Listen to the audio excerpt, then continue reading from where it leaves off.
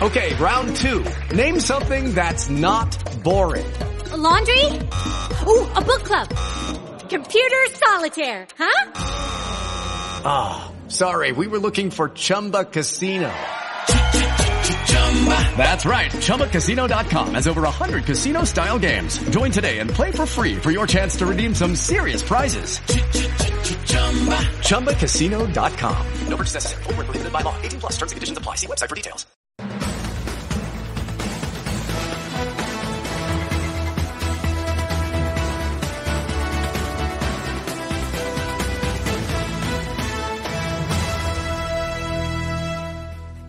This is True News, the truth, the whole truth, and nothing but the truth. So help us God. I'm Rick Wiles. Today is Wednesday, January 31st, 2024. American troops could be sent to Palestine to fight for Israel.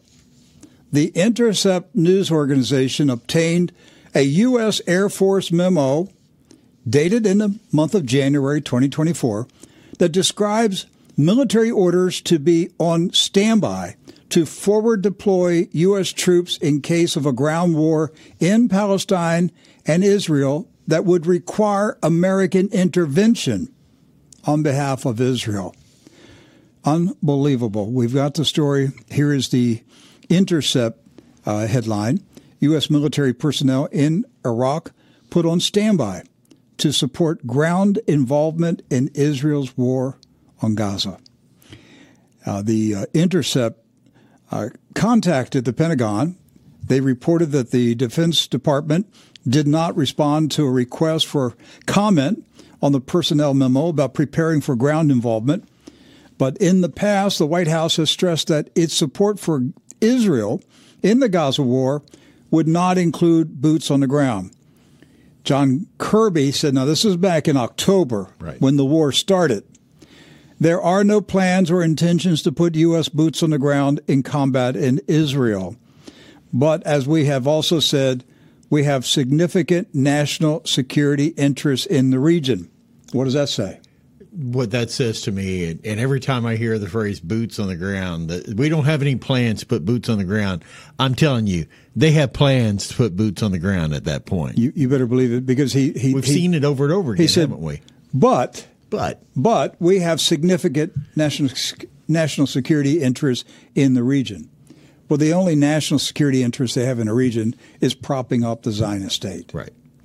And or stealing oil from Syria. Right. So I would say, yes, there is a possibility that we could have American troops in Gaza. I believe, Doc, there are American troops in Gaza. They have been in Gaza for months. Yes. I believe that too, Rick. From time to time, following social media posts, particularly Twitter, I've seen posts by Palestinian men who said that they were captured and questioned in Gaza, and that the soldiers who captured them were Americans and they had American flags. Right. There's no way to verify it, no way to substantiate it. We're talking about, guys in the middle of a war posting on the internet, hey, I was picked up in Gaza City. I was held for so many days. I was questioned. The people who did it were Americans. No way to substantiate that. But it does make you suspect that we've had special forces on the ground in Gaza for many months. I believe we have. What I see out of this, Doc, is the preparation for a much bigger war. That the U.S. is about to attack Iran. All hell's going to break loose. Hezbollah, everybody starts firing. And we'll have troops on the ground in not only Gaza, we'll have troops on the ground in Syria, Lebanon, the entire region. That's what I'm suspecting out of this. Now, John Kirby, National Security Council's press secretary and U.S. Navy admiral, has outlined President Biden's response to the drone attack on American soldiers in Jordan. Everybody's saying that Iran did it. Again, there's no smoking gun. Maybe they did it. Who knows? Well, I have to admit that I've seen a couple press conferences where where reporters have been questioning the State Department and John Kirby. What evidence is there that this is an Iranian drone? And simply the response is just trust us. That really is. That's the only evidence they supply. Because Israel says so. We know that Iran supports all these groups. Therefore, Iran sent the drone. But I have to hand it to a couple of these outlets. They have been questioning the State Department, John Kirby, and the White House. How do you know this is an Iranian drone? Because we're going to go into a really big war. That's right. All right. This is what Admiral Kirby said about the upcoming U.S. attack on Iran. The president said when he left the White House that he had reached a decision on the strikes. What is the guiding principle as he makes this decision? And is it fair to say that these strikes will be more forceful than the ones that were done previously? Well, with the caveat that I'm certainly not going to telegraph punches here to get into specifics of potential future military operations. To your question, guiding principle is making sure that we continue to degrade the kinds of capabilities that these groups have at their disposal to use against our troops and our facilities, and to send a strong signal to their backers in the IRGC that these attacks are unacceptable, and the president will do what he has to do to protect our troops and our facilities, and to look after our national security interests in the region. And I would tell you that, as I said yesterday, they have now taken the lives of 3 American troops. And so I think it's fair for you to expect that we will respond in an appropriate fashion. And it is it's very possible that what you'll see is a tiered approach here, not just a single action, but potentially multiple actions. He repeats what we heard yesterday. Yes. From Secretary Blinken. Right. Multiple attacks. Tiered attacks sustained over time, multiple locations. Right. Newsweek reporting, and this actually is based on a Reuters article, Iran issues threat to Joe Biden over response to U.S. troop deaths.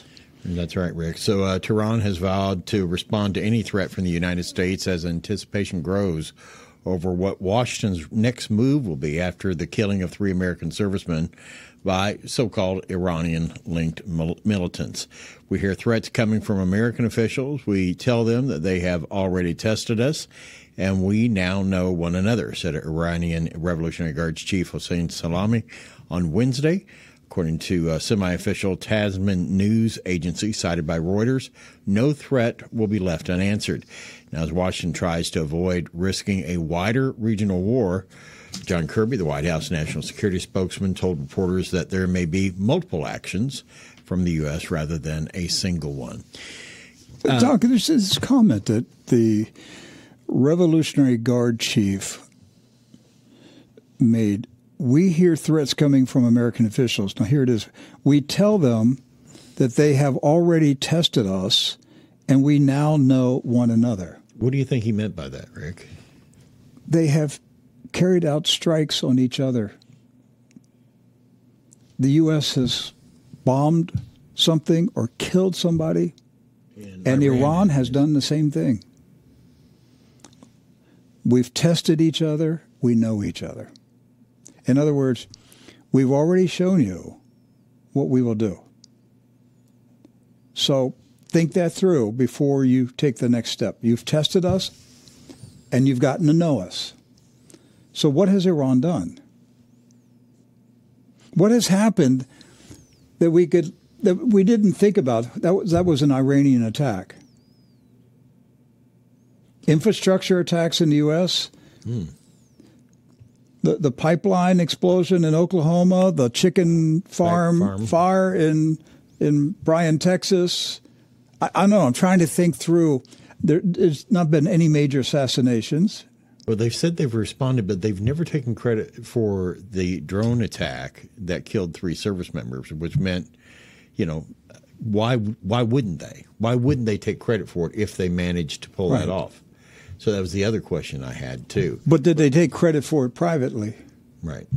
Did they say the drone attack was for you attacking wherever? There's been this tit for tat going on for months. I don't know. I just see a cryptic message in there. We tell them, the Iranians saying, we tell the United States they've already tested us and we now know one another. That's saying, interesting. You guys know what we're going to do. So, Doc,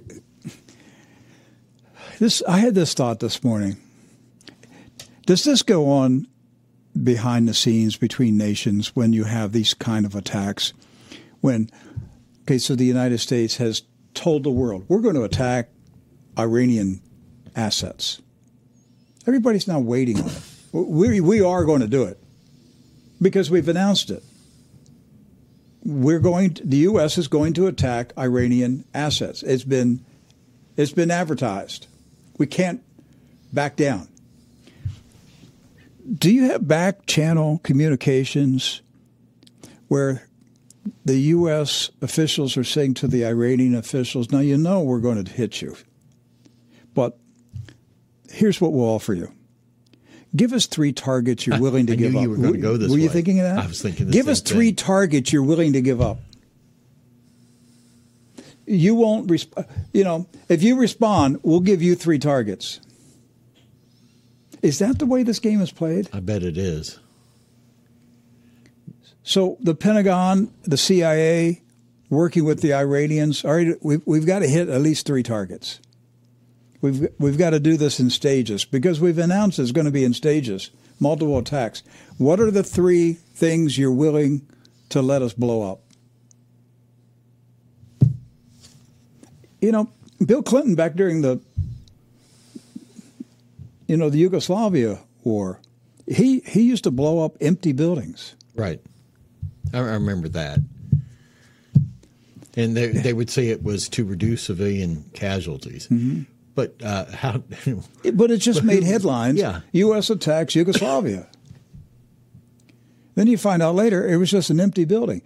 Did they make a deal? All right, we got to blow something up today. I don't know.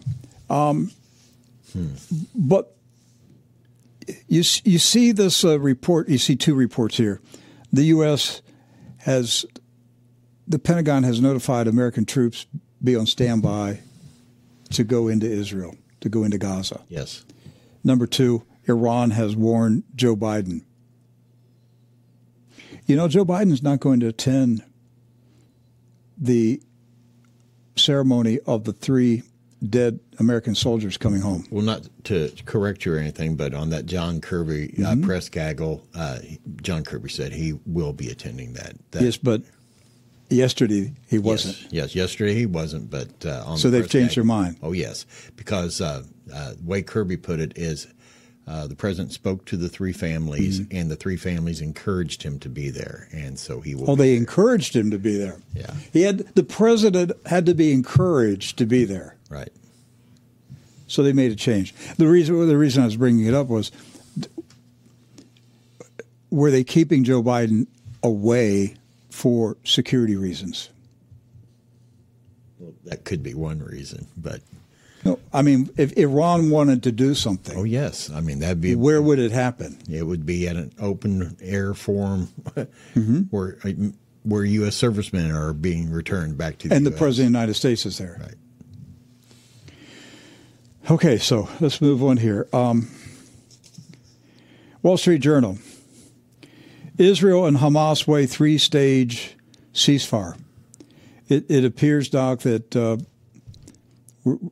they're very close to a ceasefire agreement between Hamas and Israel.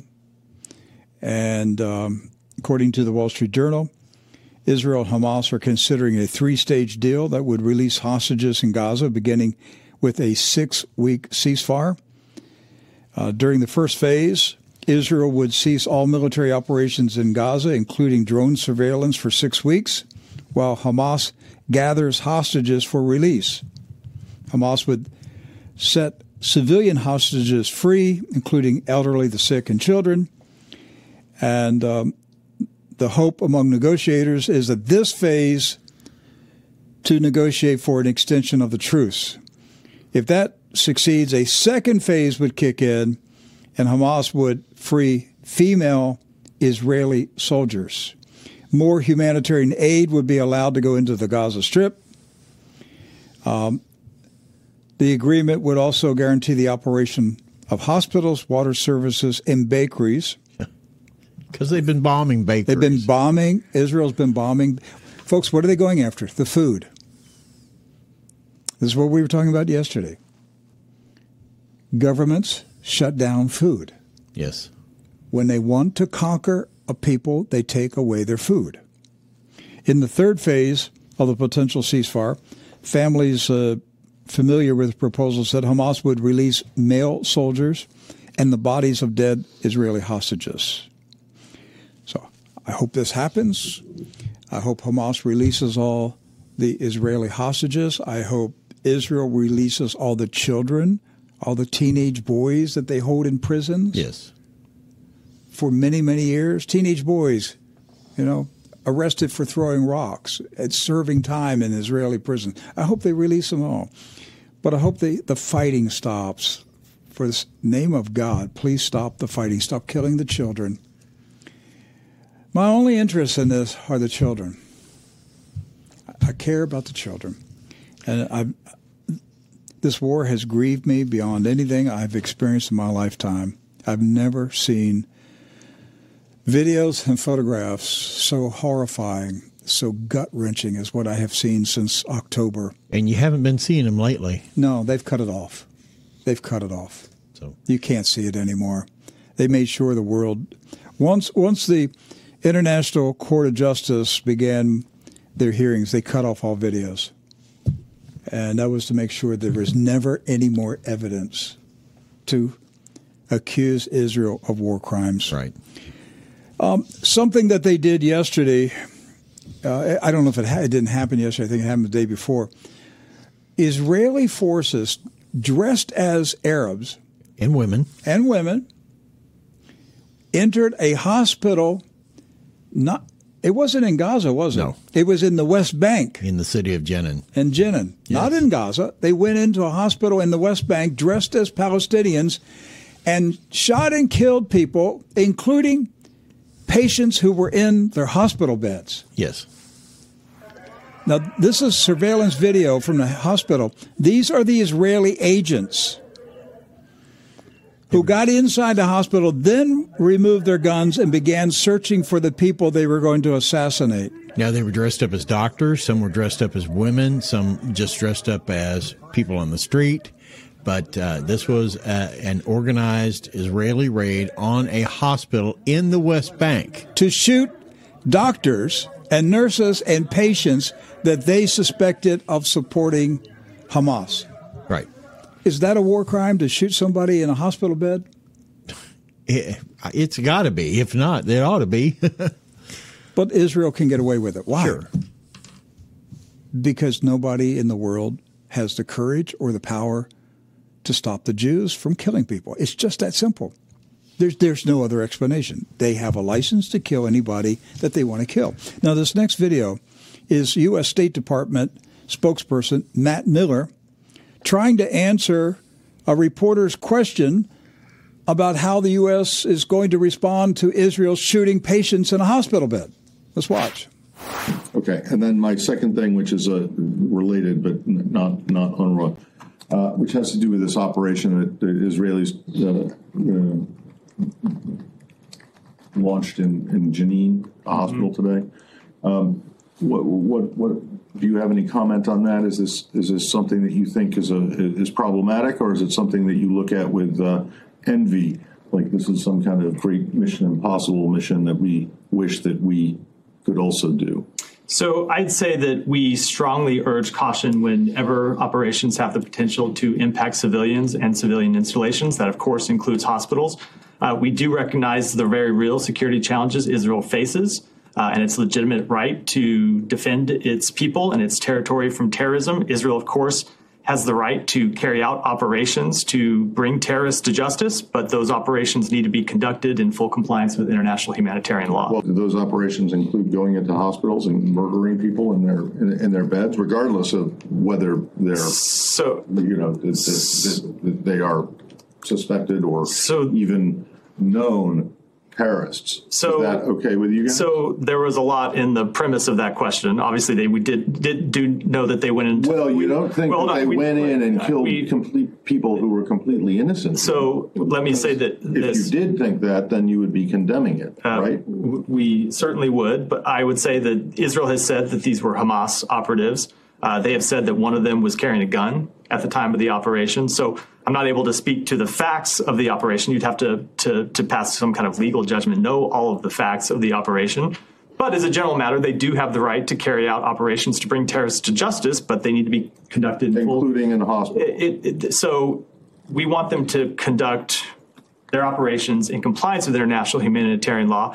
We would generally say that we don't want them to carry out operations in hospitals, but under international humanitarian law, hospitals do lose some of their protections if they are being used for the planning of terrorist operations, for the execution of terrorist operations. The actual hospital building does, but I mean, going in disguised as women and doctors and whatever is something different, and then going in and picking out people in particular rooms and particular beds and killing them seems to be something different.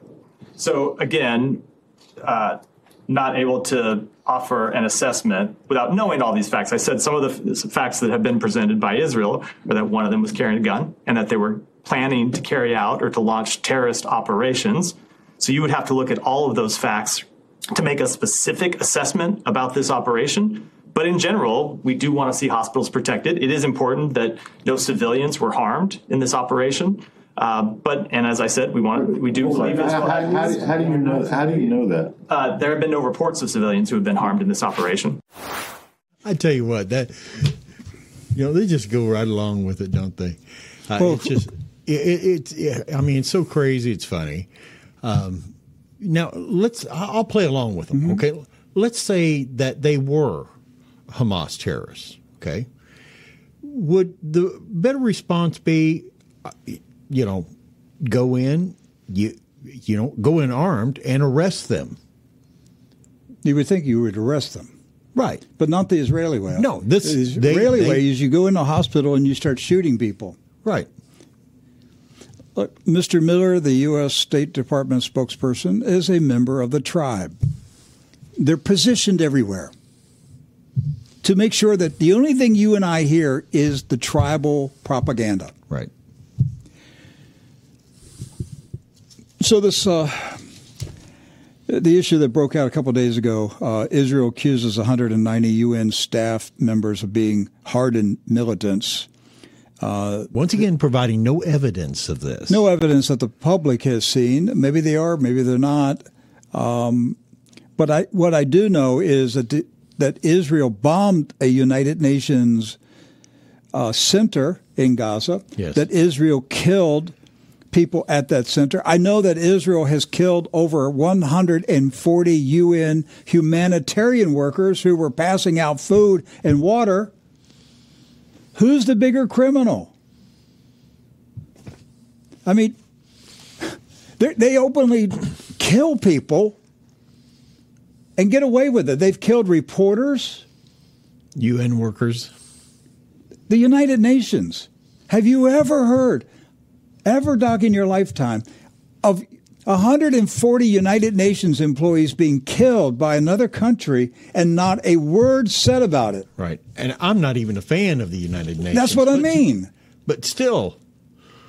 So, of course, now Israel wants to disband the organization UNRWA, which is it's a relief humanitarian agency that is distributing food and water and blankets. The facility they bombed. The one that they bombed.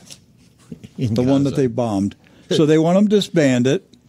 And I'm going to skip down now to number 10. Politico reporting yesterday that Antonio Guterres, the Secretary General of the United Nations, Israel says he's got to go. He has to resign because he's not walking the line. He's not carrying out the narrative. He accused Israel of killing UN workers, killing children, and he expressed his outrage. And so now Israel says this guy's got to be fired as Secretary General of the United Nations. Let's see if they win. Let's see what is the career lifespan of Mr. Guterres right now. Because Israel has said he's got to go. What do you think, Doc? A week? A month? Let's give it a month. A month? Yes. All right, so let's mark today, January 31st. We'll come back later and we'll see. Yeah, by the end of February, let's say that. Mr. Guterres has resigned, died, taken a 50-year sabbatical, something. COVID, whatever. Something. We'll see what happens because Israel says he's got to go. Now, it's not only the United Nations Secretary General that they want to get rid of. They're going after Roger Waters, the co-founder of Pink Floyd. So BMG Records has canceled his contract. Yes. We're talking to an icon of the 60s, the co-founder of Pink Floyd. Someone who's Get out of here. Go. Someone who's making money. Making money for this. BMG. Yes. Has made money for a long, long time. Yes. But that doesn't matter. He criticized Israel. He said that there was genocide in Gaza. Therefore, he has lost his music recording contract with BMG. You criticize Zionism, you go. You're done. You're finished. That's the line. Now, I'll show you another one. Cori Bush, she's a Democrat congresswoman. She is as far left as I am far right. There's no middle ground in here. Right. Cori Bush, and that's her right to be far left. That's her right. I don't agree with her on just about anything. I mean, she wants to defund the police, and you can go down the list. Right. Very strong leftist. Here's a report back in October. Cori Bush calls for ending U.S. support of Israel military aid after the attacks. Where is she now? What's happening to Cori Bush right now? Let's go to the next story. Representative Cori Bush under investigation. Yes. She crossed the line. The Zionists loved using her as a leftist when she served their purpose. But when she criticized Zionism, they're done with her. Yes. They'll put another stooge in her congressional seat. They'll get rid of her. There'll be a primary opponent this year. She'll be defeated. They're going to put her in prison. What they're pushing for is to force her to resign. Unless she goes to the Holocaust Museum. And does the apology tour. Right. But this is what happens to you when you criticize Zionism. Right. You're taken down unless you have Christ holding you up. And that is the only way you can survive. So let's switch to the other war, the other theater of World War II. That's Ukraine. Politico reporting new U.S.-made longer-range bomb expected to arrive as soon as Wednesday in Ukraine.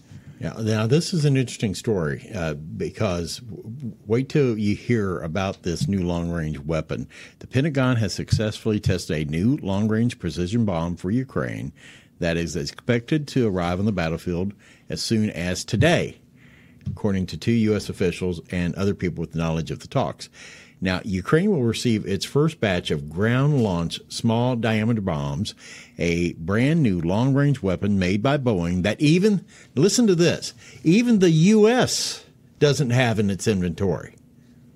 Even the U.S. doesn't have it in its Ukraine is getting it before the Pentagon. That's right. It's going directly from the factory to Ukraine because the Pentagon can't wait to test it. That's really what this is about. Right. They're testing a new U.S. weapon in Ukraine. That's right. So this new bomb, which can travel about 90 miles, is expected to be a significant capability for Ukraine. It gives them a deeper strike capability that they haven't had. It complements their long-range fire arsenal, the U.S. official said. It's just an extra arrow in the quiver that's going to allow them to do more. Now, this weapon co-developed by Boeing and Saab is made up of a precision-guided 250-pound bomb strapped to a rocket motor and fired from various ground launchers. The U.S. military has a similar version of the bomb that is air-launched, but a ground-launched version does not yet exist in U.S. inventory. The only purpose for this weapon is to bomb Russian territory. That's really the only reason. The only purpose for this particular weapon. It is to bomb Russian troops in eastern Ukraine. Well, I believe it's also the Ukrainians will use it for strikes in Russia. I don't think they can get close enough to the border to do it, Doc, because they might, okay? But it is primarily meant to hit the Russian troops that are in eastern Ukraine. So Ukrainians are a test lab for this. Just like with pharmaceuticals. They tested vaccines and drugs on Ukrainian children. And it's a place where you outsource corruption. Yes. It's a place where you put your DNC, Democratic National Committee email servers. You can do all kinds of stuff in Ukraine. It's wonderful, Doc. It's just wonderful.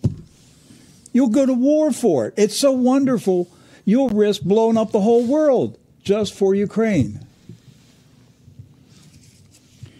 London Times. After I read this story, folks, I read this about an hour ago.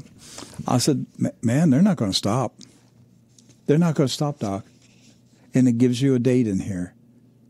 They're not going to stop. I thought this war would end by early 24. That's what I predicted last summer. I said they're going to do the big counteroffensive. They're going to try to get to the peace talks, wrap this thing up by 2024 because it's an election year. No, they're not. They're going into 2025. So Times of London reporting support Ukraine, whatever the cost, says Macron. You know what that tells me? The Rothschilds want this war to keep going. Yes. He used to work for the Rothschild Bank. Used to. Former employee of the Rothschilds, right? Former. That tells me the Rothschilds want the Ukraine war to continue. This is what Mr. Macron said today. Macron has called on Europe to take responsibility for its own defense, arguing it cannot outsource its security to big powers such as the United States. During a visit to Sweden, the French president urged his allies to increase support for Ukraine, whatever the cost, and regardless of what America does. So Macron is thinking the U.S. could possibly back out. Because it is an election year. It is an election year, and we're running out of borrowed money. Macron's speech came as Olaf Scholz, the German chancellor, and 4 other European leaders called on their partners to redouble their efforts and urgently send Ukraine more weapons, including artillery, drones, tanks, and air defense systems. Doc, they're not going to stop. These people, they are insane. Nothing has worked for them, and so their solution is let's double down. It's more war. Yes. Let's really get a war going. We'll just drain all of our armories, everything that we have for the defense of our own nations. We'll send it to Ukraine. Anything that they want. We have to crush Russia. They've got to keep this war going to 2025. I thought they would end it in 24. I no longer think this. They're now telling us it's going into 2025. You know why, folks? The big war with Russia is scheduled for 2025. the NATO war with Russia. That's why they're stretching this thing out. They can't let it wind down, Doc. They got to get past the election in November. Yes, it goes on. It says, in a letter to the Financial Times, Germany's Scholz and the prime ministers of Denmark, Estonia, Netherlands, and the Czech Republic said that Ukraine was facing crucial problems, including an acute shortage of ammunition. Once again, folks, there is already an ammo shortage in the world. There's a gunpowder shortage. I think by the end of this year, governments will be confiscating ammo. It is going to be that serious of a crisis. They need more ammo. And if you have large quantities of ammo and they know where it's at, they're coming for it. You and I are not going to be able to buy ammo before the end of this year. I am convinced of that. Simply because there's not going to be any available for the public. Right, because they're going to double down in Europe on this. And it's going to be like World War II and rationing. Folks, for the war effort, you've got to stop buying ammo. You can't go hunting anymore. You can't go target shooting. You can't go to the gun range. Can't blow up a firecracker. Nothing. Doc, without giving out details, tell our audience what happened to you over the weekend as you went to buy some ammo and pay cash for it. This weekend I went to a gun store I frequent south of here, and I went in, and it's a place where I've bought ammunition and things like that in the past. But this time, I always generally pay cash for ammunition. I went into this particular gun store, and as I was trying to pay for some ammo, they made me sign, or they were attempting to make me sign a release saying that I paid cash for this amount of ammo and who I was and my identification, everything like that. You had to sign a document stating that you paid cash. I didn't sign it, but that's what they were demanding. The gun store was demanding that you sign a document stating that you paid cash for ammo. Right. You had to give your identification, your address. Yes. And, normally I don't use a card or anything like that when I'm at a gun store because I don't want anyone to trace me down. Now they're going to do it, even if you pay cash or forbid you from paying cash. You can be certain the ATF is putting pressure on gun stores. And I asked the clerk, is this, some sort of federal regulation? No, it's just a new policy that we're instituting. No, they've gotten word that this is coming down, and so they're getting ahead of it. They're just getting ready. I want to get back to this London Times article with Mr. Macron because there's a hint in here. He says commitments for military support risk falling short of Ukraine's needs. What is urgent today is to provide the ammo and weapon systems, howitzers, tanks, UAVs, air defense that Ukraine urgently needs on the ground now. This is Macron. No, this is Scholz, Germany's Scholz. He says it has to be done now. Here's the line. Because new orders we place today will only reach the battlefield by next year. All right. So there you go. They just gave you the timeline, didn't they? It's 2025. We're going to war with Russia 2025. We got to start making ammo now because that war is a year. They're placing the orders now for the all-out war with Russia in 2025. Wow. Macron said, we must be ready to act and defend, support Ukraine, whatever it takes, including nuclear war. And whatever America decides, too, he says. Yes, that's what he said. So you're expecting America to drop Europe out. is going on with this war, regardless of what we do here in America. Reuters, number 15. Look at this one. How Washington is preparing for a Chinese invasion of Taiwan. Folks, wars and rumors of wars.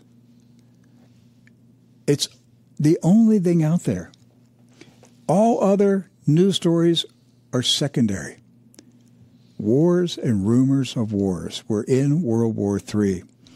CNN, FBI director, to warn that Chinese hackers are preparing to wreak havoc on U.S. critical infrastructure. So they're setting up the opportunity for this now, aren't they? Look at all right, let's go back to the Reuters. Let's back up. How Washington is preparing for a Chinese invasion of Taiwan. Now, let's go to the FBI. FBI director warns that Chinese hackers are preparing to wreak havoc on U.S. critical infrastructure. That is how Washington is preparing. They're preparing for America, for the lights to go out in America. And to blame China for it. Well, most likely China's going to do it. Right. When China launches the attack, they're going to say, hey, guess what? You guys don't have time to come over here and fight because we just turned your lights off. What are you going to do about that?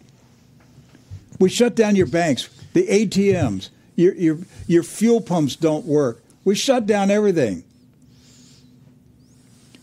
Doc, the hackers from other countries have been inside our infrastructure for decades, just sitting there.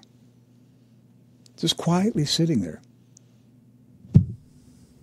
If you could find that old book I wrote back in 1998, I predicted it then. Judgment Day 2000. Yes, I predicted it then. The hackers will just sit inside the infrastructure until the day that the war begins. Here it is. It's coming. And FBI Director Wray is telling us, he's telling Congress today in this testimony. Let me tell you what he says here, Rick. I got to watch my time. Supposedly, this is what he will tell the House Select Committee on the Chinese Communist Party. China's hackers are positioning on American infrastructure in preparation to wreak havoc and cause real-world harm to American citizens and communities if or when China decides the time has come to strike. Folks, this is World War III.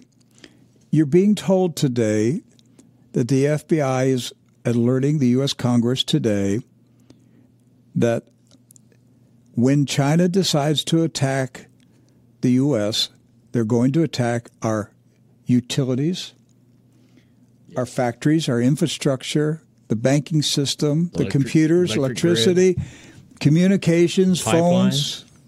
Pipelines.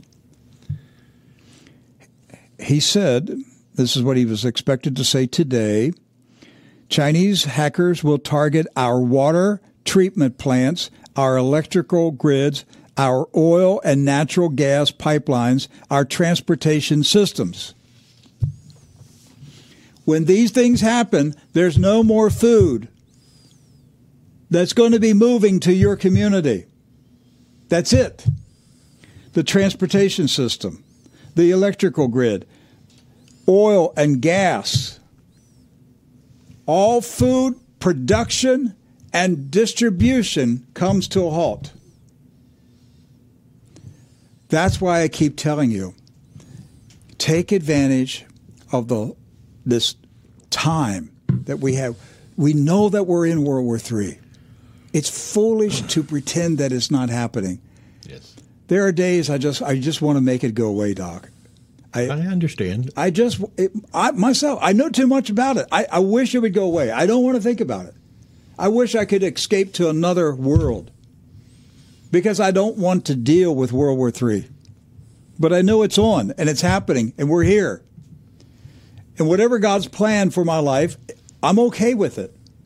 But I don't want to see it, Doc. I don't want to see it. I don't want to live through it.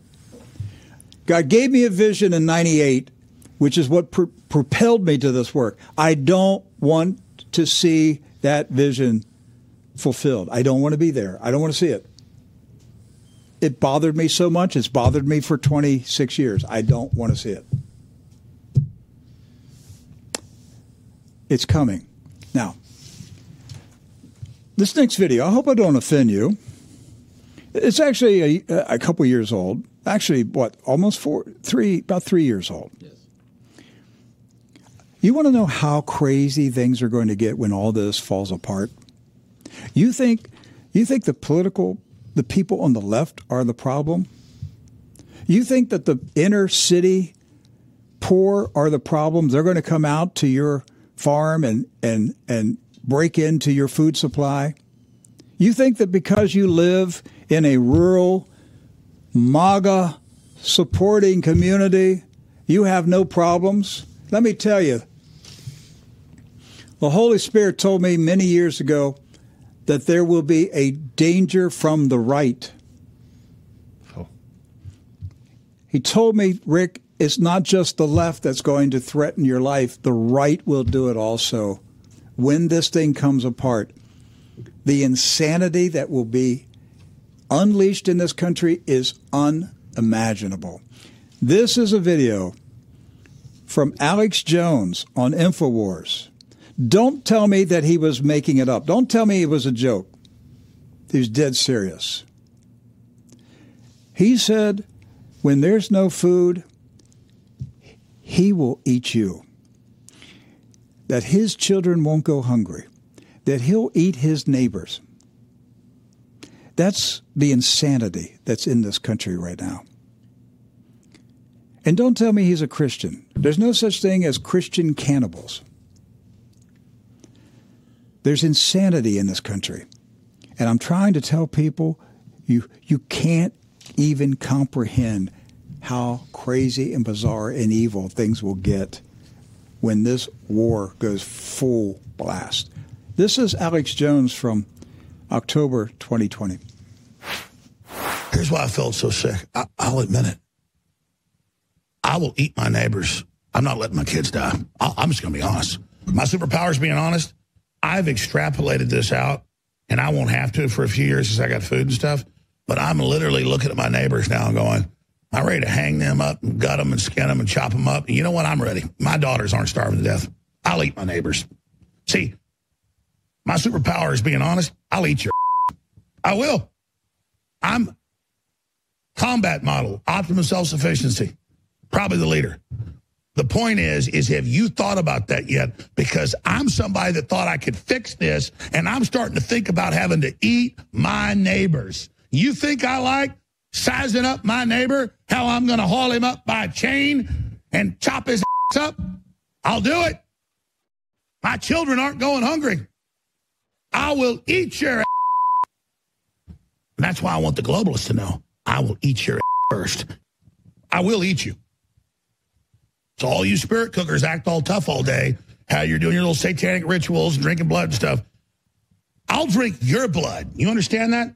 I will hang your ass up and cut you into cutlets like a filet mignon and grill your ass before I watch my daughters starve to death. See, now you took society and civilization as if it was some joke you could piss on all day. Didn't you understand? You unleash the animal. Once you do, you unleash the beast, and you're not the beast.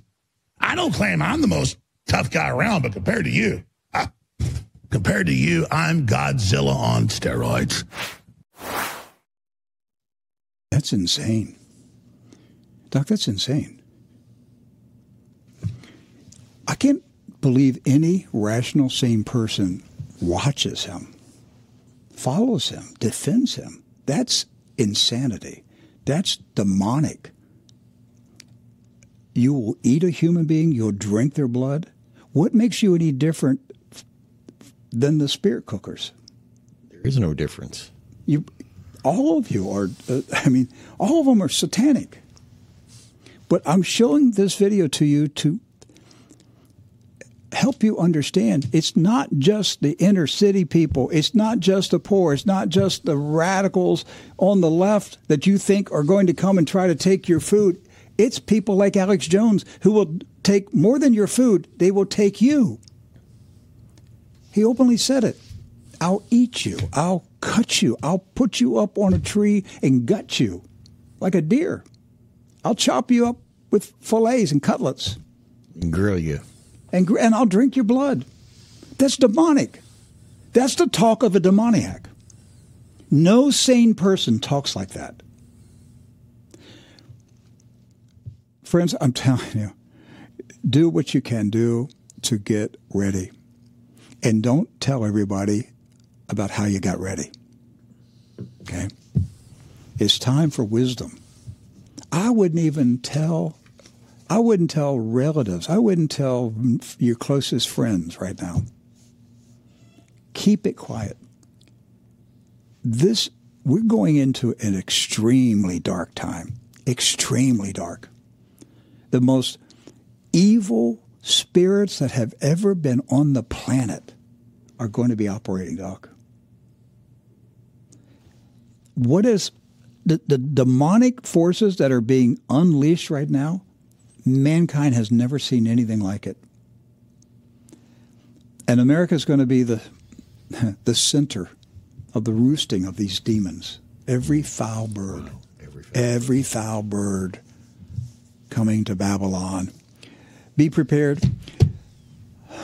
American Reserves, okay? Go to AmericanReserves.com. Look at their inventory. Just start making purchases. Just begin. Don't put it off. Don't procrastinate. Make purchases. As the Lord provides, make purchases. Look, in the past, I've given you the formula of how to obtain money from the Lord. Asking for miracle money. Make a pledge to the Lord. Father, if you give me miracle money for food, I will give a portion of this miracle money to this ministry, True News, that's being used by you to alert us about what's coming, and I'll take the rest of the money and I will buy the food. I promise you, God will give you miracle money. It will happen. Do what you have to do. There is no excuse for procrastination. There's no excuse to just throw your hands up and say, I can't do it. It's too big.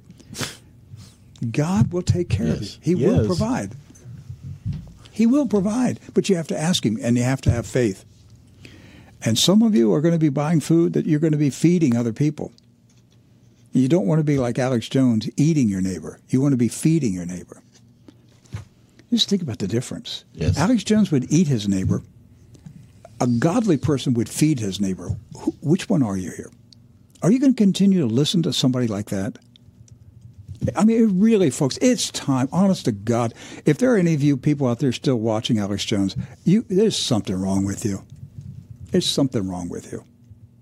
I'm telling you that as a pastor. There's something wrong with you. That's a man that just endorsed cannibalism and blood drinking for survival. Why would you ever listen to him again? That should have been the day that everybody should have just signed off and said, okay, that's too much for me. But, Doc, that was 4 years ago. Yeah. And he's got people still defending him. Because, you see, there's a spirit of insanity that's loose in the land. All right. Hey, what else here? French farmers. Let's talk about French farmers. Telegraph. French farmers evade police to block world's biggest food market. Dozens of tractors have evaded French police and are headed north to blockade the world's biggest food market. What are they blocking? The food market. Yes. See, it's coming down to a battle about food. I'm seeing clues in here, Doc. Netanyahu cut off the food to the Palestinians. Yes. In different places, we're seeing the battles over food. What should I have? Food. Food. Food has become a weapon now. So, did we get any videos? We've got some. And let's watch. Okay. So this first one, this is a priest blessing. All right. So you get some holy water on the tractors. Tractors as they're moving toward protest in France, and so you've even got the priest involved in this. We've got another one here.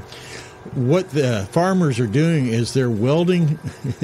they're building gates around government buildings and welding the gates. They're welding in the government buildings? Yes. They're putting up their own security fences? Yes. And so another one, as we see things escalate here, you're seeing while Macron is doing his world tour all over Europe, he's sending the police to confront the farmers and everything. You're beginning to see an escalation of a police presence here over the past 24 to 48 hours. See, he wants war in Europe, but he's got war in his own country. Yes. So what is this? Well, now even the kids are getting involved. The kids are having their own tractor protest in France right now. So start them early, Rick. That's all right. What we say. It's spreading. It's growing. Yeah, these are the children of farmers, and they wanted to be in on the protest too. And so they're on the streets with their own tractors as well. So, and this is more scenes of the protest. One of the big things that the the French farmers have been doing is they've been recycling tires, Rick. And instead of, sending them to the tire plant, what they're doing is they're putting them in the middle of roadways and setting them on fire. Al Gore must be just in a closet crying right now. I mean, can you imagine what he's thinking, what it's doing to the environment? I want to show you a couple of things happening here in the United States. This is Amarillo, ABC television affiliate. Flames shoot over 500 feet into the air after gas pipeline explodes in Oklahoma Panhandle. Right, some pretty dramatic footage. Got some videos shot by a trucker. Look at that. Now, what did the FBI director say the Chinese are going to do? Hack pipelines. Yes. So, was this a hack? What did the Iranians say?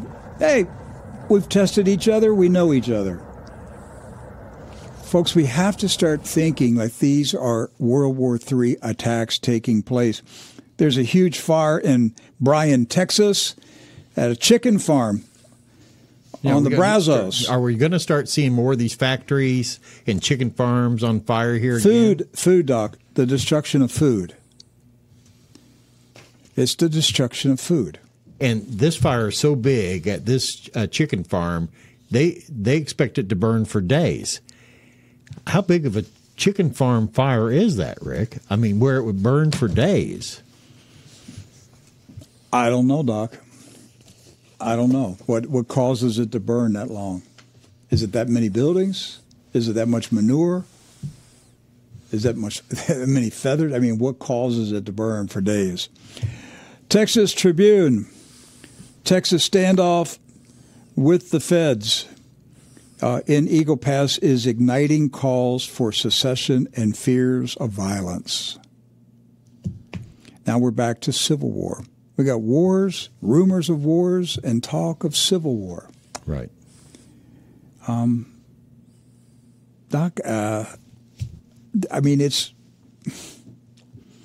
What words can you put on the situation that we're in? A realistic, objective analysis of the state of America right now in late January 2024. A country that is teetering on world war with Russia, internal war with the American people. War with Iran. War with China. War with China.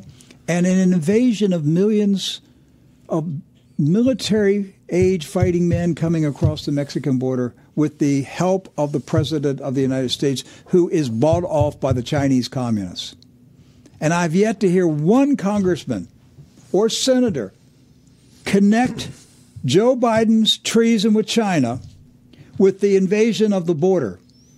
I've not heard one person connect it. Why? Because then you've got to deal with the reality that China owns the White House. Right. One last one. We got a minute here. U.S. House panel advances impeachment against Mayorkas, Alexandro Mayorkas, the Secretary of Homeland Security. So they did this. The House voted, not the House committee last night, passed the articles of impeachment and moved it for a vote in the full House next week, Doc, to impeach the Secretary of Homeland Security. They're not going to impeach him. No, of course not. Of course not. It's an election year. Yes. And the invasion will continue. Hey, there's our music. We're going to take a break. We're going to go into Morning Manna, and then Doc and I will be back later in the program. Don't go away. You're listening to WWCR International Shortwave Radio. You can find true news on frequency 12.160 from 12 p.m. to 4 p.m. Eastern and on frequency 4.840 from 10 p.m. to 2 a.m. Eastern. Connect with us on Rumble, Facebook, X, and Getter. Are you concerned about this economic storm and how your IRA and 401k will fare during these turbulent times? Top experts are predicting now is the time to be protecting your assets with physical gold and silver. Find out why Genesis Gold Group is the #1 recommended company by your favorite preppers and homestead channels. Receive Genesis Gold Group's free definitive gold guide today, or give them a call at 800-200-GOLD.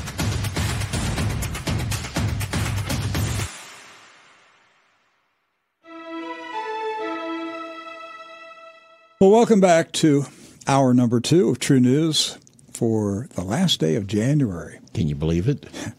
2024. This year's going to go fast. We spent our first hour talking about World War.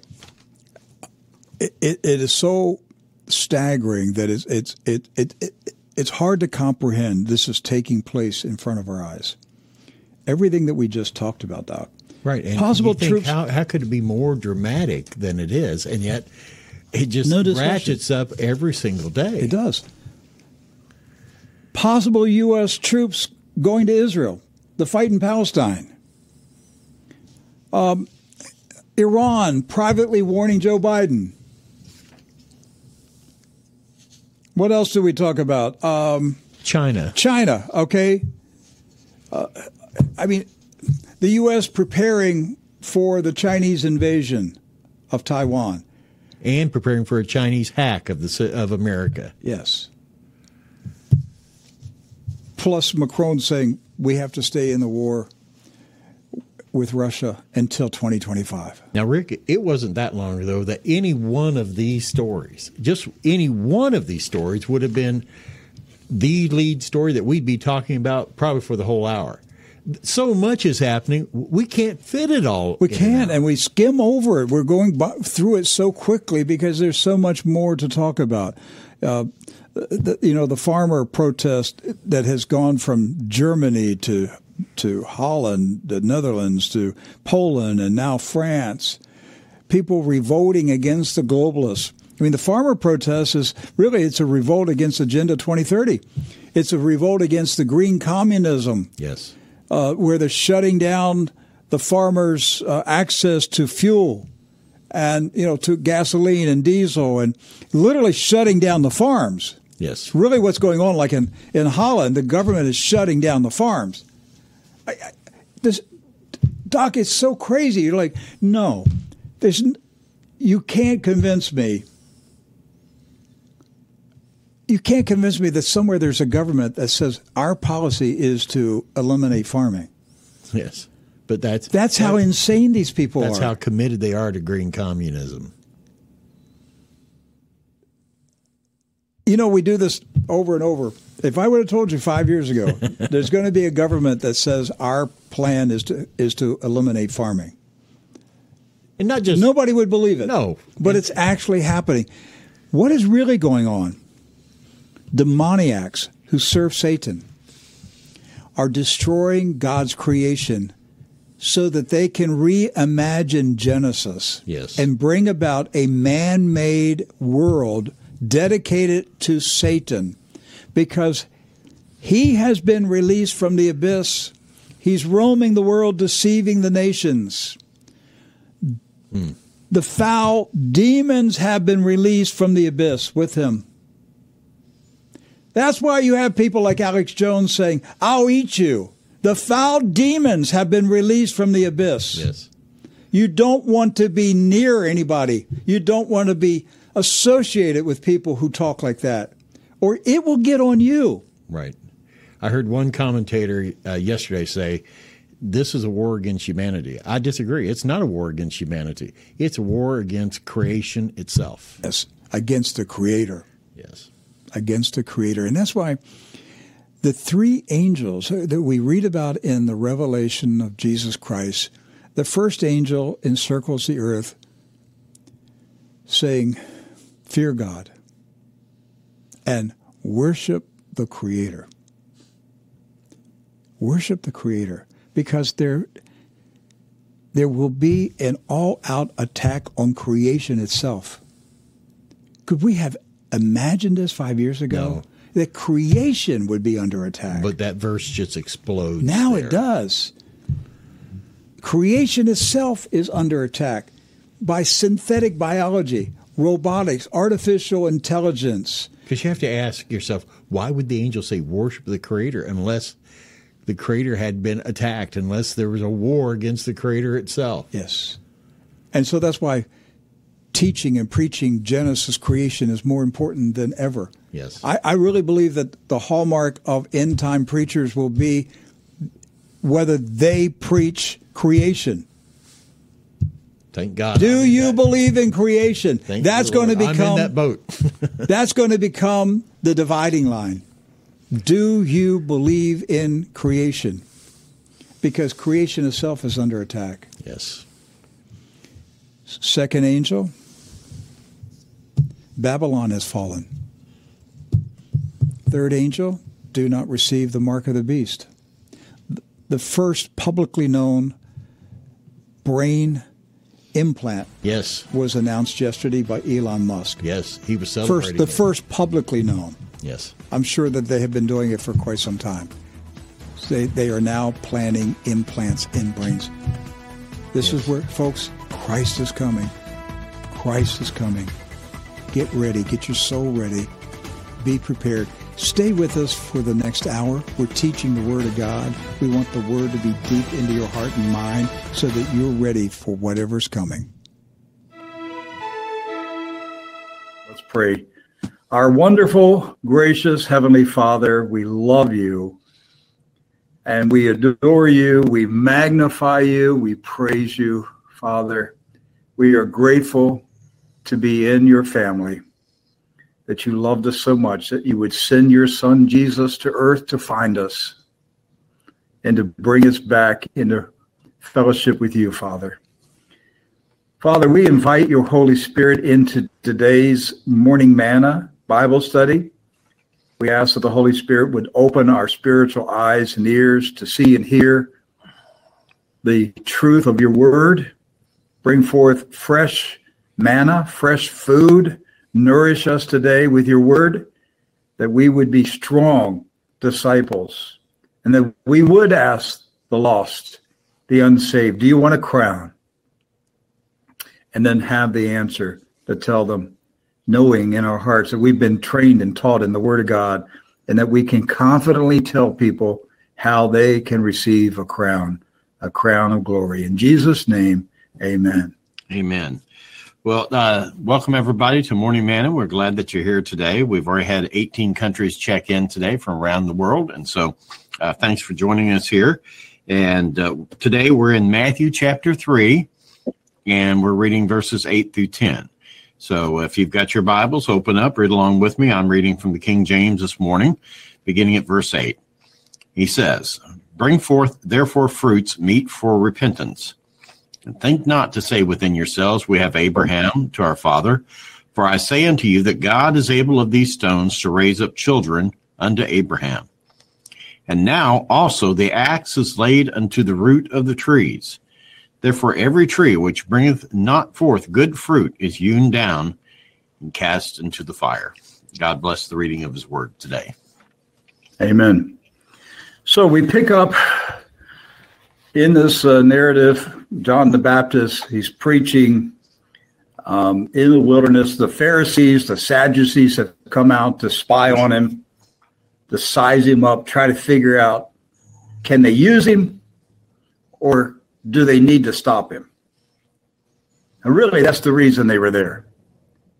Could they use John the Baptist for their own benefit, or do they need to stop him? And so he's preaching now directly to the Pharisees and the Sadducees, saying, hey, who tipped you off? Who told you that you're going to Gehenna's fires? What are you doing out here? You don't plan to repent. You don't even believe in life after death. And the ones of you that do, you think you're already saved. So what are you doing out here? So verse 8, he says, bring forth therefore fruits meet for repentance, fit for repentance. Bring forth fruits that are fit for repentance. So at this point, John delivered a stern message to the high-minded Jewish rulers by challenging the authenticity of their public repentance. He demanded that they produce public evidence of their repentance. So John employed the metaphor of trees bearing fruit. He told them that true repentance should be as visible to people as apples hanging on a tree. Amen. The term fruits symbolizes the works, the actions, the speech, the change thinking that should accompany repentance. Only then can a person truly say he or she repented. The call is not for empty words, but a heartfelt, evident change in lifestyle. In other words, John was saying to them, if you truly repented, you would stop acting like Pharisees and Sadducees. You'd be different people.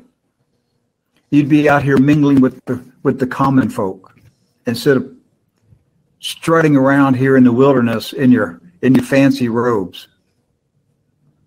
He'd be getting down in the water is what you'd be doing. Yeah. But he'd be telling, hey, sell those fancy robes.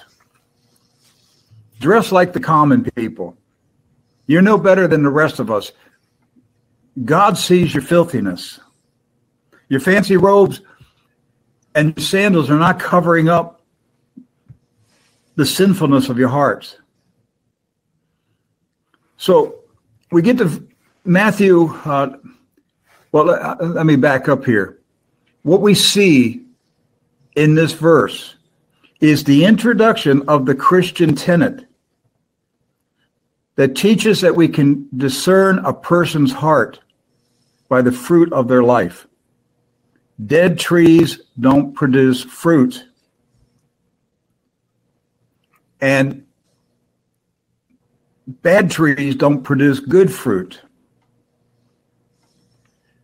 Diseased trees don't produce edible fruit.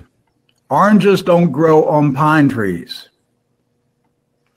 So this is the beginning. John's the first to introduce this concept into the thinking of the Jewish people.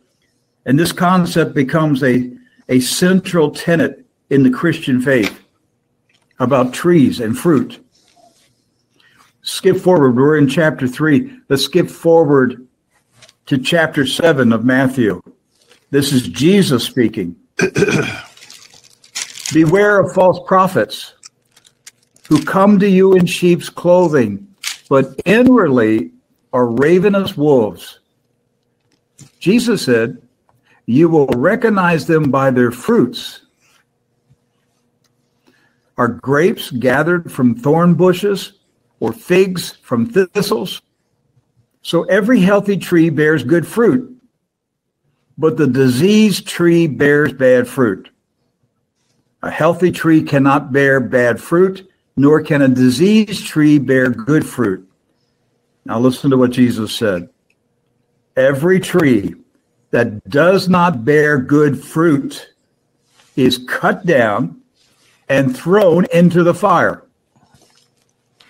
Thus you will recognize them by their fruits. In Matthew 21, verse 43, Jesus told the Jewish rulers that God would take the kingdom from them. He said, therefore I tell you, the kingdom of God will be taken away from you and given to a people producing its what? Fruits. Yes. Not producing their own fruits, but producing the fruits of the kingdom of God. Just because you're producing fruits doesn't mean the fruits are the kingdom of God. Jesus said the kingdom of God would be taken from the Jews and given to a people that produces the fruits of the kingdom of God. Not just any fruit. Not any fruit. It's the fruit that God desires. Luke 3, verse 8, Jesus Jesus used nearly the identical words spoken by John the Baptist. And that's coming up very soon here in verse 9 of Matthew 3. But in Luke 3, Jesus said, bear fruits in keeping with repentance. Jesus is associating fruit with repentance. Before repentance, bad fruit. After repentance, good fruit. Jesus said, and do not begin to say to yourselves, we have Abraham as our father. For I tell you, God is able from these stones to raise up children for Abraham. Now, again, that's Luke 3, verse 8. But here we are in Matthew 3. Jesus has yet to come on the scene. John's just warming up the crowd for the appearance of the Messiah. Yes. And John says in verse 9, and think not to say within yourselves, we have Abraham to our father, for I say unto you that God is able of these stones to raise up children unto Abraham.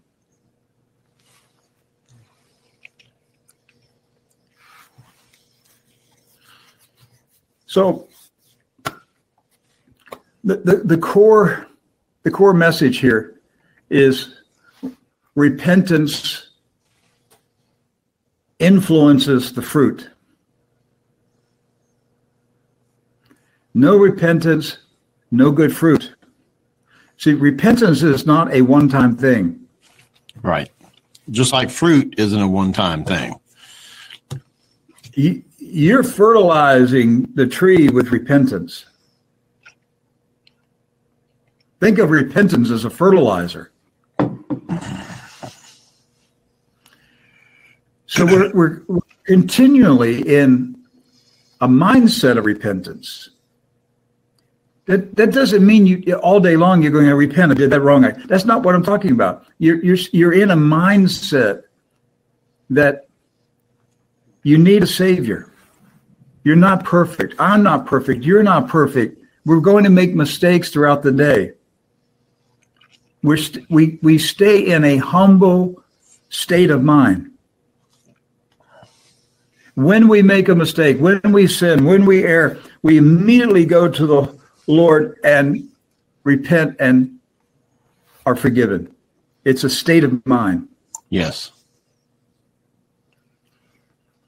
I think I mentioned this yesterday. Apostle Paul, when he told King Agrippa, he said, King Agrippa, I was not disobedient to the vision, the heavenly vision. I declared it in Damascus. I went to Jerusalem. I went throughout all the region of Judea. I went to the Gentiles. I told all of them they should repent and turn to God, performing deeds in keeping with repentance. And then in verse 21, he says, for this reason, King Agrippa, the Jews seized me in the temple and tried to kill me. For what reason? For telling people that their deeds should be kept with their repentance. In other words, with repentance, the deeds of your life conform to the repentance that's in your heart. And when Paul said that, the Jewish rulers went berserk. I mean, they literally tried to murder the man for words. For telling them to repent. For telling them to repent. That's how hardened their hearts were.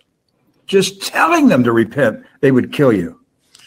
Rick, do you think we see that same sort of attitude today in places? Oh, yes. Oh, yes. Yes, and it's going to get worse. People, there's two things happening in the world. The real church, the true church, is becoming brighter. But the world is becoming darker. Yes. I mean, there's evil out there now. It's not just crime. and bad stuff. It's evil. It's wicked. And the more people are going deep into wickedness, just the mention of repentance will send them into a frenzy.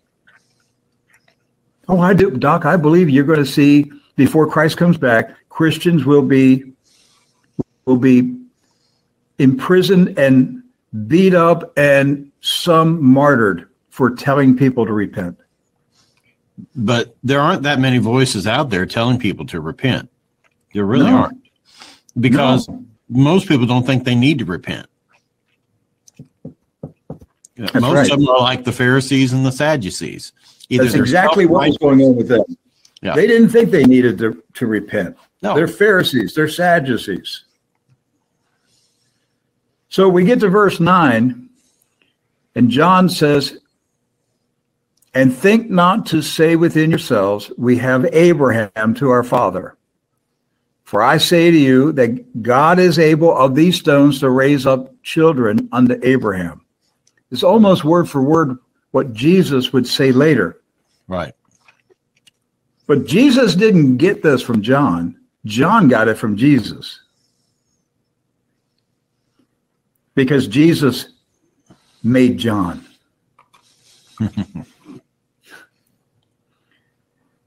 Before John ever met Jesus, Jesus was whispering into John's ear. Yes. John, I want you to say this out in the wilderness. I'll pick it up later. I'll pick it up where you leave off. I'll take your sermon and finish it. So if the people who heard John thought that he was meddling in their personal business, this is where John's scalpel went deep into their sinful flesh. I mean, they were already, the Pharisees and the Sadducees were already getting agitated. But now, John tells them, don't tell me you've got Abraham as your father. You see these stones? He can turn them into children of Abraham. John threatened their cherished position as children of Abraham. There were two people that the Jews held in great esteem, Abraham and Moses. And they taught, they believed that by the merits of Abraham, by the merits of Moses, God did things for the Jews. Sounds familiar. In other words, yes. In other words, even though Moses and Abraham had died centuries ago, they did so many good things for God that the Jews at that time were living in the afterglow, and they were experiencing the blessings of God because of the merits of Abraham and Moses. Right. In other words, they didn't even have to do anything good. They were just being treated good by God because they were descendants of Abraham. So John knew that these people, especially the Pharisees and the Sadducees, were extremely proud of their ancestral heritage, Abraham and Moses. So he punched hard. He shattered their false confidence in being children of Abraham. John looked at him and said, I know you're proud of being the sons and daughters of Father Abraham, but Almighty God can turn these rocks into children of Abraham. What did he mean by it? The inferred meaning in John's words was this: the same God who made elderly Abraham and Sarah have a son is the same God who can convert stones into sons. Yes. It's the same divine power. It makes no difference to God. Either way, the Lord gets what he desires. They couldn't comprehend that thought. That all God had to do was speak it. He only had to speak it to Sarah's womb. Barren womb, be fertile, have a baby. Yes. Or he could speak to a rock. Rock, become a son. It's the same power, the same God. In other words, he was saying to them, you and I aren't anything special. By dismantling their false confidence in being Abraham's children, he taught them that genuine faith and righteousness are crucial. John challenged the misuse of the covenant with Abraham as a cover for sinful actions. You got it. And he highlighted the danger of relying on external titles. The overarching theme centers on God's faithfulness. As John assured them that God can raise true spiritual children even from unexpected sources wherever authentic faith exists. So to Orthodox Jews, John's warning was shocking when he informed them that pleading the name of Abraham will get them nothing on the day of judgment. Because that's what they believed. Yes. All they had to do on the day of judgment is just plead the name of Abraham. Right. Jews believed that Abraham's standing with God was so high that it covered all of his descendants. And they believe it to this day. They believe it to this day, Doc. You're absolutely right. They believe that Abraham's faith and righteousness was a giant umbrella for all Jews to stand under for shelter from divine judgment. The Talmud teaches that Abraham sits at the gates of Gehenna to turn away any Jew who might come that way. They even believe that it was by Abraham's merits before God that rain falls to the earth. So they can go through life and they don't have to think about what they're doing and saying because they're covered by Abraham. It's kind of a Jewish version of once saved, always saved. Yes, you got it. So John the Baptist was not impressed. And he commanded all people to repent, no matter their ancestry or geographical location or national citizenship. The Jews saw themselves as the great nation that would bless all the earth. Their pride prevented them from seeing that they were merely the progenitors of the Messiah, through whom all the nations would be blessed through his gospel. So John delivered a sobering message to the Jews. It was the equivalent of tossing a bucket of ice water in their faces. They were shocked. They were taken back. They were compelled to ponder his assertion that their ancestral connection to Abraham wasn't going to save them on Judgment Day. Amen. John's message was this: God is able to remove you from the Messiah's kingdom and salvation, regardless of whether Abraham is your father or not. The same God who made Sarah's barren womb fertile again to have a promised child in her old age is able to speak life into these stones lying right here on the bank of the Jordan River. And he can turn these stones into children of Abraham. And these stones will become obedient sons and daughters. They will have faith in God and obey him more than you. I mean, can you imagine how shocked they were by his words? I can see the rocks, the stones on the riverbank. I can see John picking up a rock, saying, "See this rock? Yes. The God who made Abraham can turn this rock into a son of Abraham. And that rock will become a son or daughter who will obey God and have faith in him and bring forth good fruit. That's not you." I mean, those are fighting words. I mean, these were shocking messages. No wonder people started traveling 30, 40, 50 miles to come out in the wilderness to hear this preacher. Then we get to verse 10. And now the axe is laid unto the root of the trees. Therefore, every tree which bringeth not forth good fruit is hewn down, cast into the fire. So John the Baptist in Matthew 3:10 delivers a message filled with urgency and gravity. The imagery he employs is that of an axe that's striking at the root of the trees.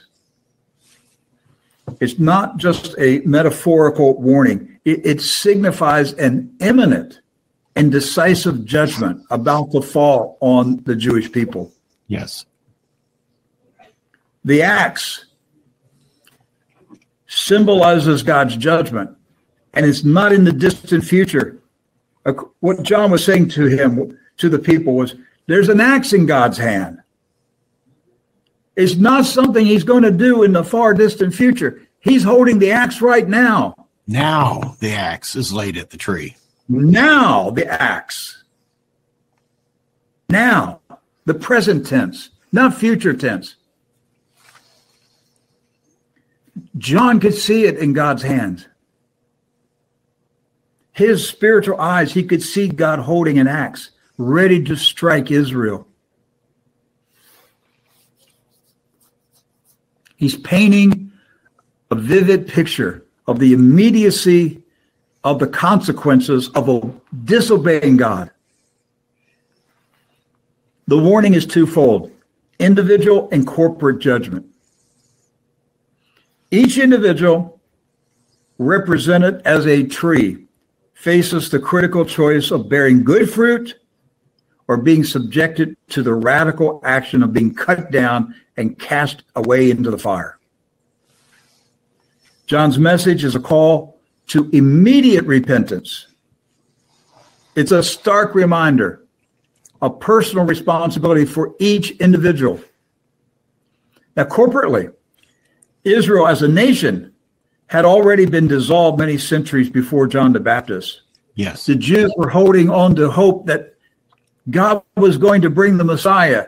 He was going to fight the Romans and restore Israel. But any hope of Israel, the empire, being reconstituted was erased by the proclamations that issued from the mouths of John the Baptist and later Jesus. Israel had already been cut down by God for its sin and rebellion. Yes. The only thing left was a stump. Judgment came after King Solomon's reign. But the Israelites held on to hope that God would restore Israel. Again, they took the promise of a Messiah and they turned that promise into something they invented in their mind of a future political ruler, a Netanyahu, who would conquer the Romans. Jesus later told the religious rulers of Israel that the kingdom would be taken to them and given to another people who would produce the fruits of the kingdom. The other people are the Gentiles. Of all the nations, not just one nation, of all the nations, he said, I'm going to take the kingdom from you and I'm going to give it to people all over the world. And all the nations shall be blessed as I promised Abraham. Individually, John the Baptist warned that God's judgment could cut into the root of people's lives that are barren of good fruit. Yes. And such trees would be cast into the fire of judgment. Listen to what he said. And now also the axe is laid unto the root of the trees. Therefore, every tree which bringeth not forth good fruit is hewn down and cast into the fire. Right. Jesus said this, Matthew 7, verses 17, 19. So every healthy tree bears good fruit, but the diseased tree bears bad fruit. A healthy tree cannot bear bad fruit, nor can a diseased tree bear good fruit. Every tree that does not bear good fruit is cut down and thrown into the fire. This is pretty easy to understand. I mean, it's in real simple language. Jesus teaches us today that if a tree is decayed or rotten at its core, it is impossible for it to produce good fruit. Now, listen to me. Jesus is not talking about our daily sins and shortcomings and mistakes. He's talking about the condition of our hearts, the true nature of our hearts. There are people in churches, including pulpits, who wear religious masks. On the surface, they appear to be righteous, but beneath, their hearts are evil and impure. And sooner or later, their fruits will appear for inspection. It's a law of nature that a good tree cannot produce evil fruit, and an evil tree cannot produce good fruit. The manchineel is a tree that grows in Central and South America and the Caribbean islands. Its fruit is known as the little apple of death. It will kill you. You eat the fruit, you'll die. Yes. The manchineel's fruit will never be safe to eat. Never. It is an evil tree that produces evil fruit. Now, if a manchineel tree produced oranges, it would be contrary to its nature. And everybody would look at it and go, wait a minute, how could oranges be hanging on a manchineel tree? It doesn't make sense. It's contrary to nature. Right. So, as is the tree, so is its fruit. As is a tree, so is its fruit. If the tree is good, it will bring forth good fruit. If the tree is evil, it will bring forth evil fruit. Now, think about Proverbs 23, verse 7. For as he thinketh in his heart, so is he. As is the tree, so is the fruit. As he thinketh in his heart, so is he. A person with an evil heart will always produce evil fruit. A person with a good heart will always produce good fruit. So now we get to this question of predestination and free will. Can people change? The hyper-Calvinists would say, no, some people are born to be evil. I don't buy that. Well, then why preach repentance? Right. What's the point of preaching repentance? Repentance means we take the initiative to change the way we think. We use our free will to act, to change the way we think. Repentance means a different way of thinking. It is not saying you're sorry. There is remorsefulness is part of repentance, but it is not solely confined to remorsefulness. A lot of people get caught in their sin and they say, I repent. What they're saying is, man, am I sorry I got caught? Right. But they haven't repented because they go right back and they do the same thing again. Repentance means a different way of thinking. If we change the way we think, we change the way we talk. Right. If we change our thinking and our talking, we will change the actions of our hands and feet. For as he thinketh in his heart, so is he. You are as you think, and you talk as you think. If you want to change your life, change the way you think, and it will change the way you talk. If you change your thinking and your talking, you'll change your walking. Amen. You can't, people try to change the walk without changing the talk. And you can't change the talk until you change the way you think. I can't stand to be around negative people. I just can't. I cringe. I absolutely cringe. There are people that they're just negative. What comes out of their mouth is negative. It's constant criticism, negativity. Everything that they look at is negative. Even in the smallest things, I can't be around them. It's contrary to the way I think. I want to be around people that think positively, think with faith, who see the best, who see potential. I don't want to be in a room with people that are talking about how bad things are, how nothing's any good, how this isn't going to work, that's not going to work. I don't want to be around them. It's a sign of the fruit. Their fruit is negativity. Right. It's a sign of the condition of their heart. Their heart is negative. And they wonder why they don't have any good fruit. You can change the fruit in your life, but you have to repent and change the way you think and talk. That's the beauty of this message. In the natural world, trees can't change themselves. Right. But in the spiritual world, people can change. It takes a miracle for that to happen.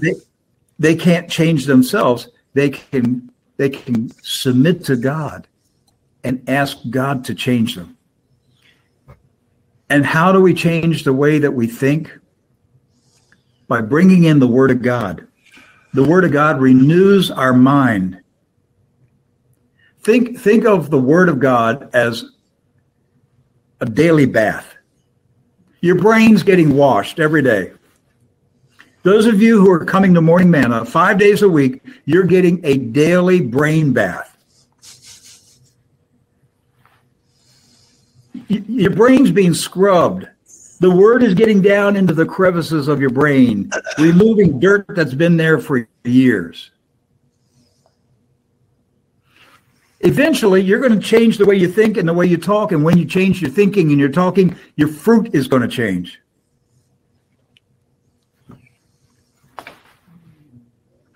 Trees that never produce good fruit are cut down and tossed into the fire. Right. People who never change the way they think, talk, and walk will eventually be cut down and tossed into Gehenna's fire. Notice that John the Baptist said, as I pointed out earlier, now the axe is laid to the root. Again, he wasn't prophesying a future event. He said it was now. He was conveying an imminent threat of impending judgment on rebellious Judaism. What John was saying to the Jews was this: I've got news for you. A verdict has already been issued in heaven's court. And it's not Israel that's being judged because it has already been judged. It's now Judaism that's being weighed in the balance and found wanting. The whole religious system.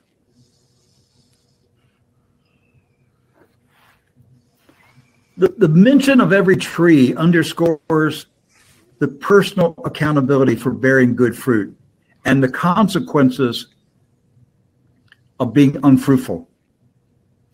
No person, no entity, no group, no nation gets a free pass from God's scrutiny. John emphasized the urgency of repentance. Now.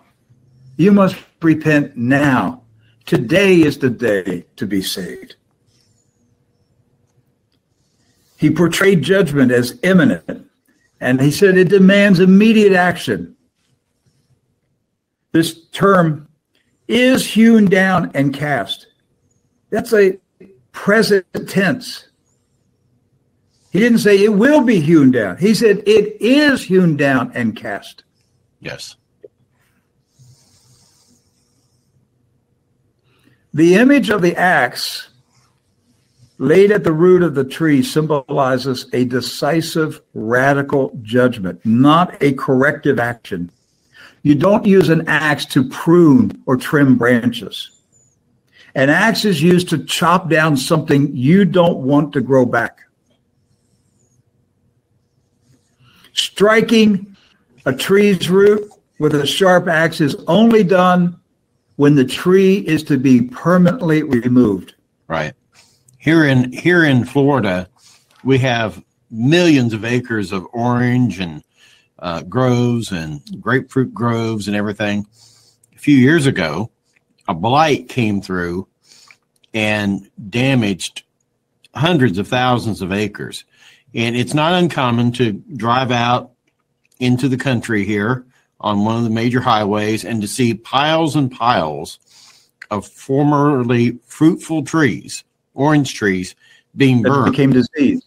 Right, and they have to pull them up by the roots. They have to take the tree root and all. They just don't chop it down. They have to dig down into the root and even burn the root, because the blight doesn't just get in the branches. The blight gets down into the roots of the tree.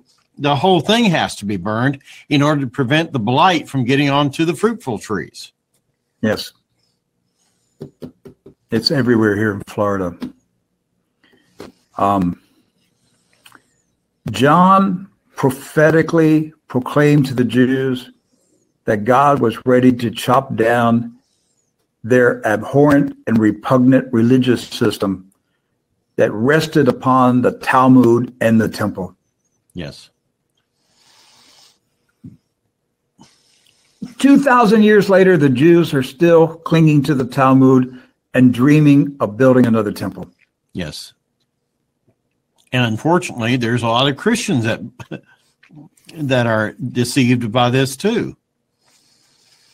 Well, I'm not sure they're Christians, but that's for God to work out. That's right. John's exhortation informed the Jews that they had no time to delay their repentance because God's patience with the Jews was nearly exhausted. The fiery Baptist preacher, and he was the first Baptist. He was the very first Baptist preacher, and he was fiery.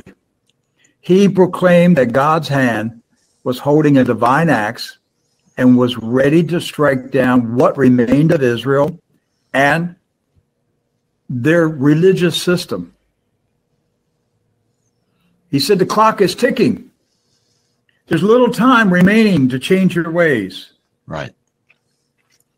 He was telling the Jews that destruction would soon come upon them if they did not embrace the one who was coming, who would baptize them with fire. Israel, the natural nation in human flesh, was quickly approaching its final demise. A divine sword was over their heads, and they didn't know it. The Jews were expecting a heroic Messiah to fight the Romans and deliver them from bondage. God was saying to them through John, the Messiah is coming, and he will deliver you from bondage, but it's the bondage of your sins. Yes. And what John's saying to them is, if you don't accept God's deliverance, the axe will fall. The axe will strike the root of Israel and the Jewish people. What happened?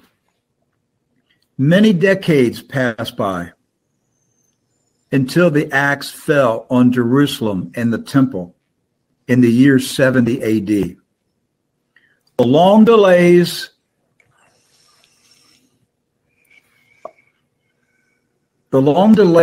of God's judgment finally expired. God just became exasperated with them. Right. And he laid the axe to Jerusalem and the temple. He struck at the root. He tore down the temple. And not just tore it down, he dug it up. He dug it up. Not one stone was on another. It was cut at the root. The Jews sealed their fate when they crucified God's Son. So tomorrow we'll pick up verse 11. All right. Hey, Martha on chat had an interesting suggestion that, John the Baptist said, listen, God is able to raise up children of Abraham from these stones. Mm-hmm. Isn't it interesting that later on in the New Testament, we're the living stones of the heavenly body of Christ Jesus? Very good. Yes. We're the one, we were brought up, we're the stones that have been given life. Wow. I like that. Martha, that was a good one. So I had to share that today. Great lesson today, Rick, as usual. And we'll be picking up tomorrow on verse 11 here. And so be sure to join us here on Morning Manna tomorrow. 20 countries checking in today and nearly 400 people joining us from around the world. And we do this every weekday morning at 8 a.m. live. And we invite you to join us as well. If you're listening to us later in the day on our live stream or on our broadcast on WWCR, we invite you to join us live weekday mornings at 8 a.m. on Faith and Values. And just go to the Morning Manna podcast, and you can join us live each and every day. We'd love to have you. We'd like to see that number continue to grow and continue to be a blessing to so many people around the world. And I pray that you are blessed each and every day. If you happen to miss an edition of Morning Manna, you can always listen to it on the replay on Faith and Values.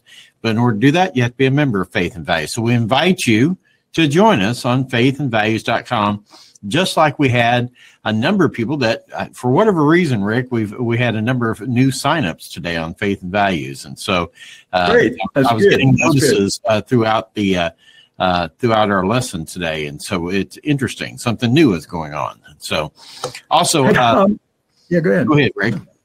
No, finish up. No, I was just going to say, you can also listen to replays of True News and other content here on Faith and Values as well. But in order to do that, you have to be a member. So we invite you, check it out, come and join us. If you're not a member already, really prayerfully consider being a part of this outreach here. Amen. Hey, I just want to reiterate what I was saying a few minutes ago about those of you who are participating in Morning Manna 5 days a week, to understand that the Holy Spirit is washing your brain every day. You may not feel it, sense it, be aware of it, but over time, you will see a difference in your life. Apostle Paul said in Romans 12, verse 2, and be not conformed to this world, but be transformed by the renewing of your mind, that you may prove what is that good and acceptable and perfect will of God. How is your mind renewed? Through the Word of God. And so those of you who are making a point, you're setting aside 1 hour a day to be taught the Word of God.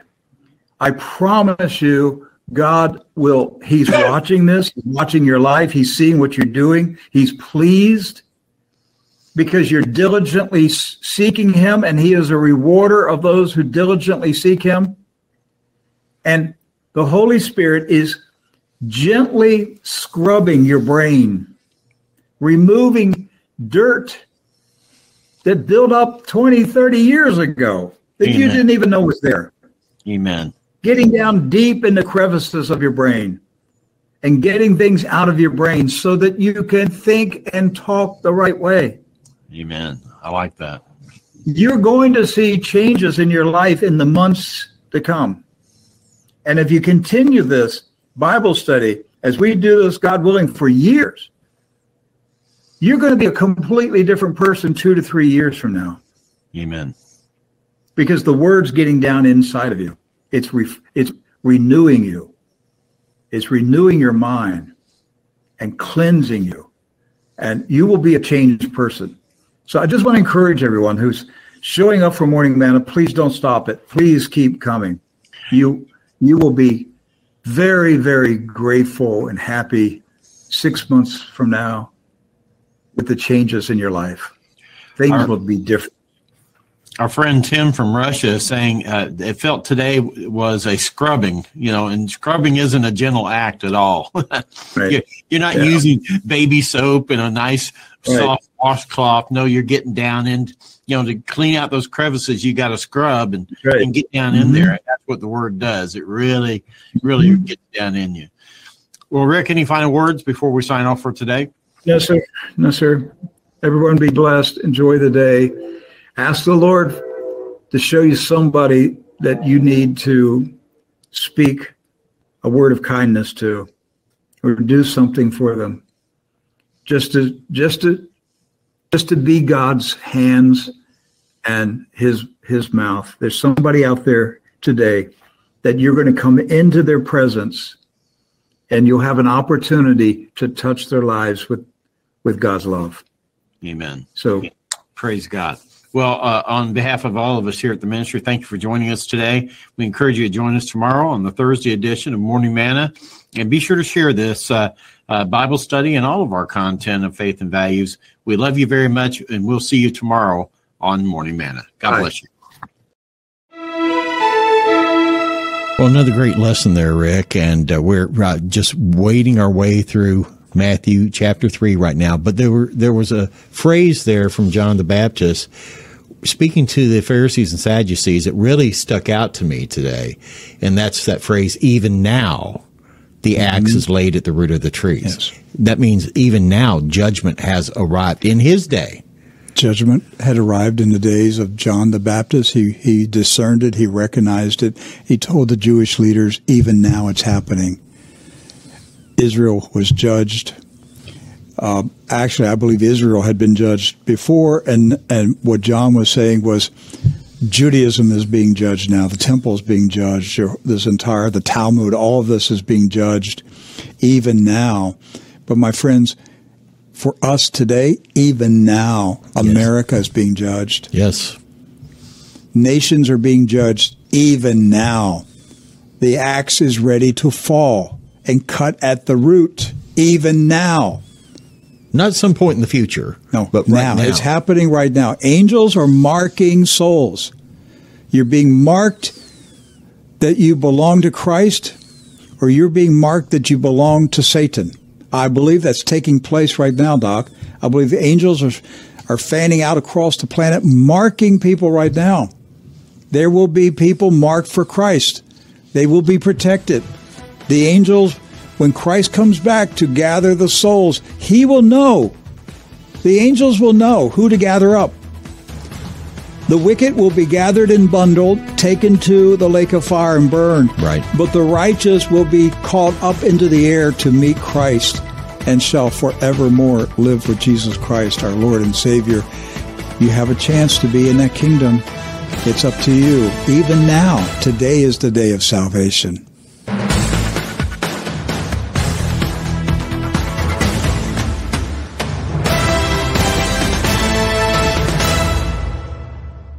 You're listening to WWCR International Shortwave Radio. You can find true news on frequency 12.160 from 12 p.m. to 4 p.m. Eastern, and on frequency 4.840 from 10 p.m. to 2 a.m. Eastern. Connect with us on Rumble, Facebook, X, and Getter.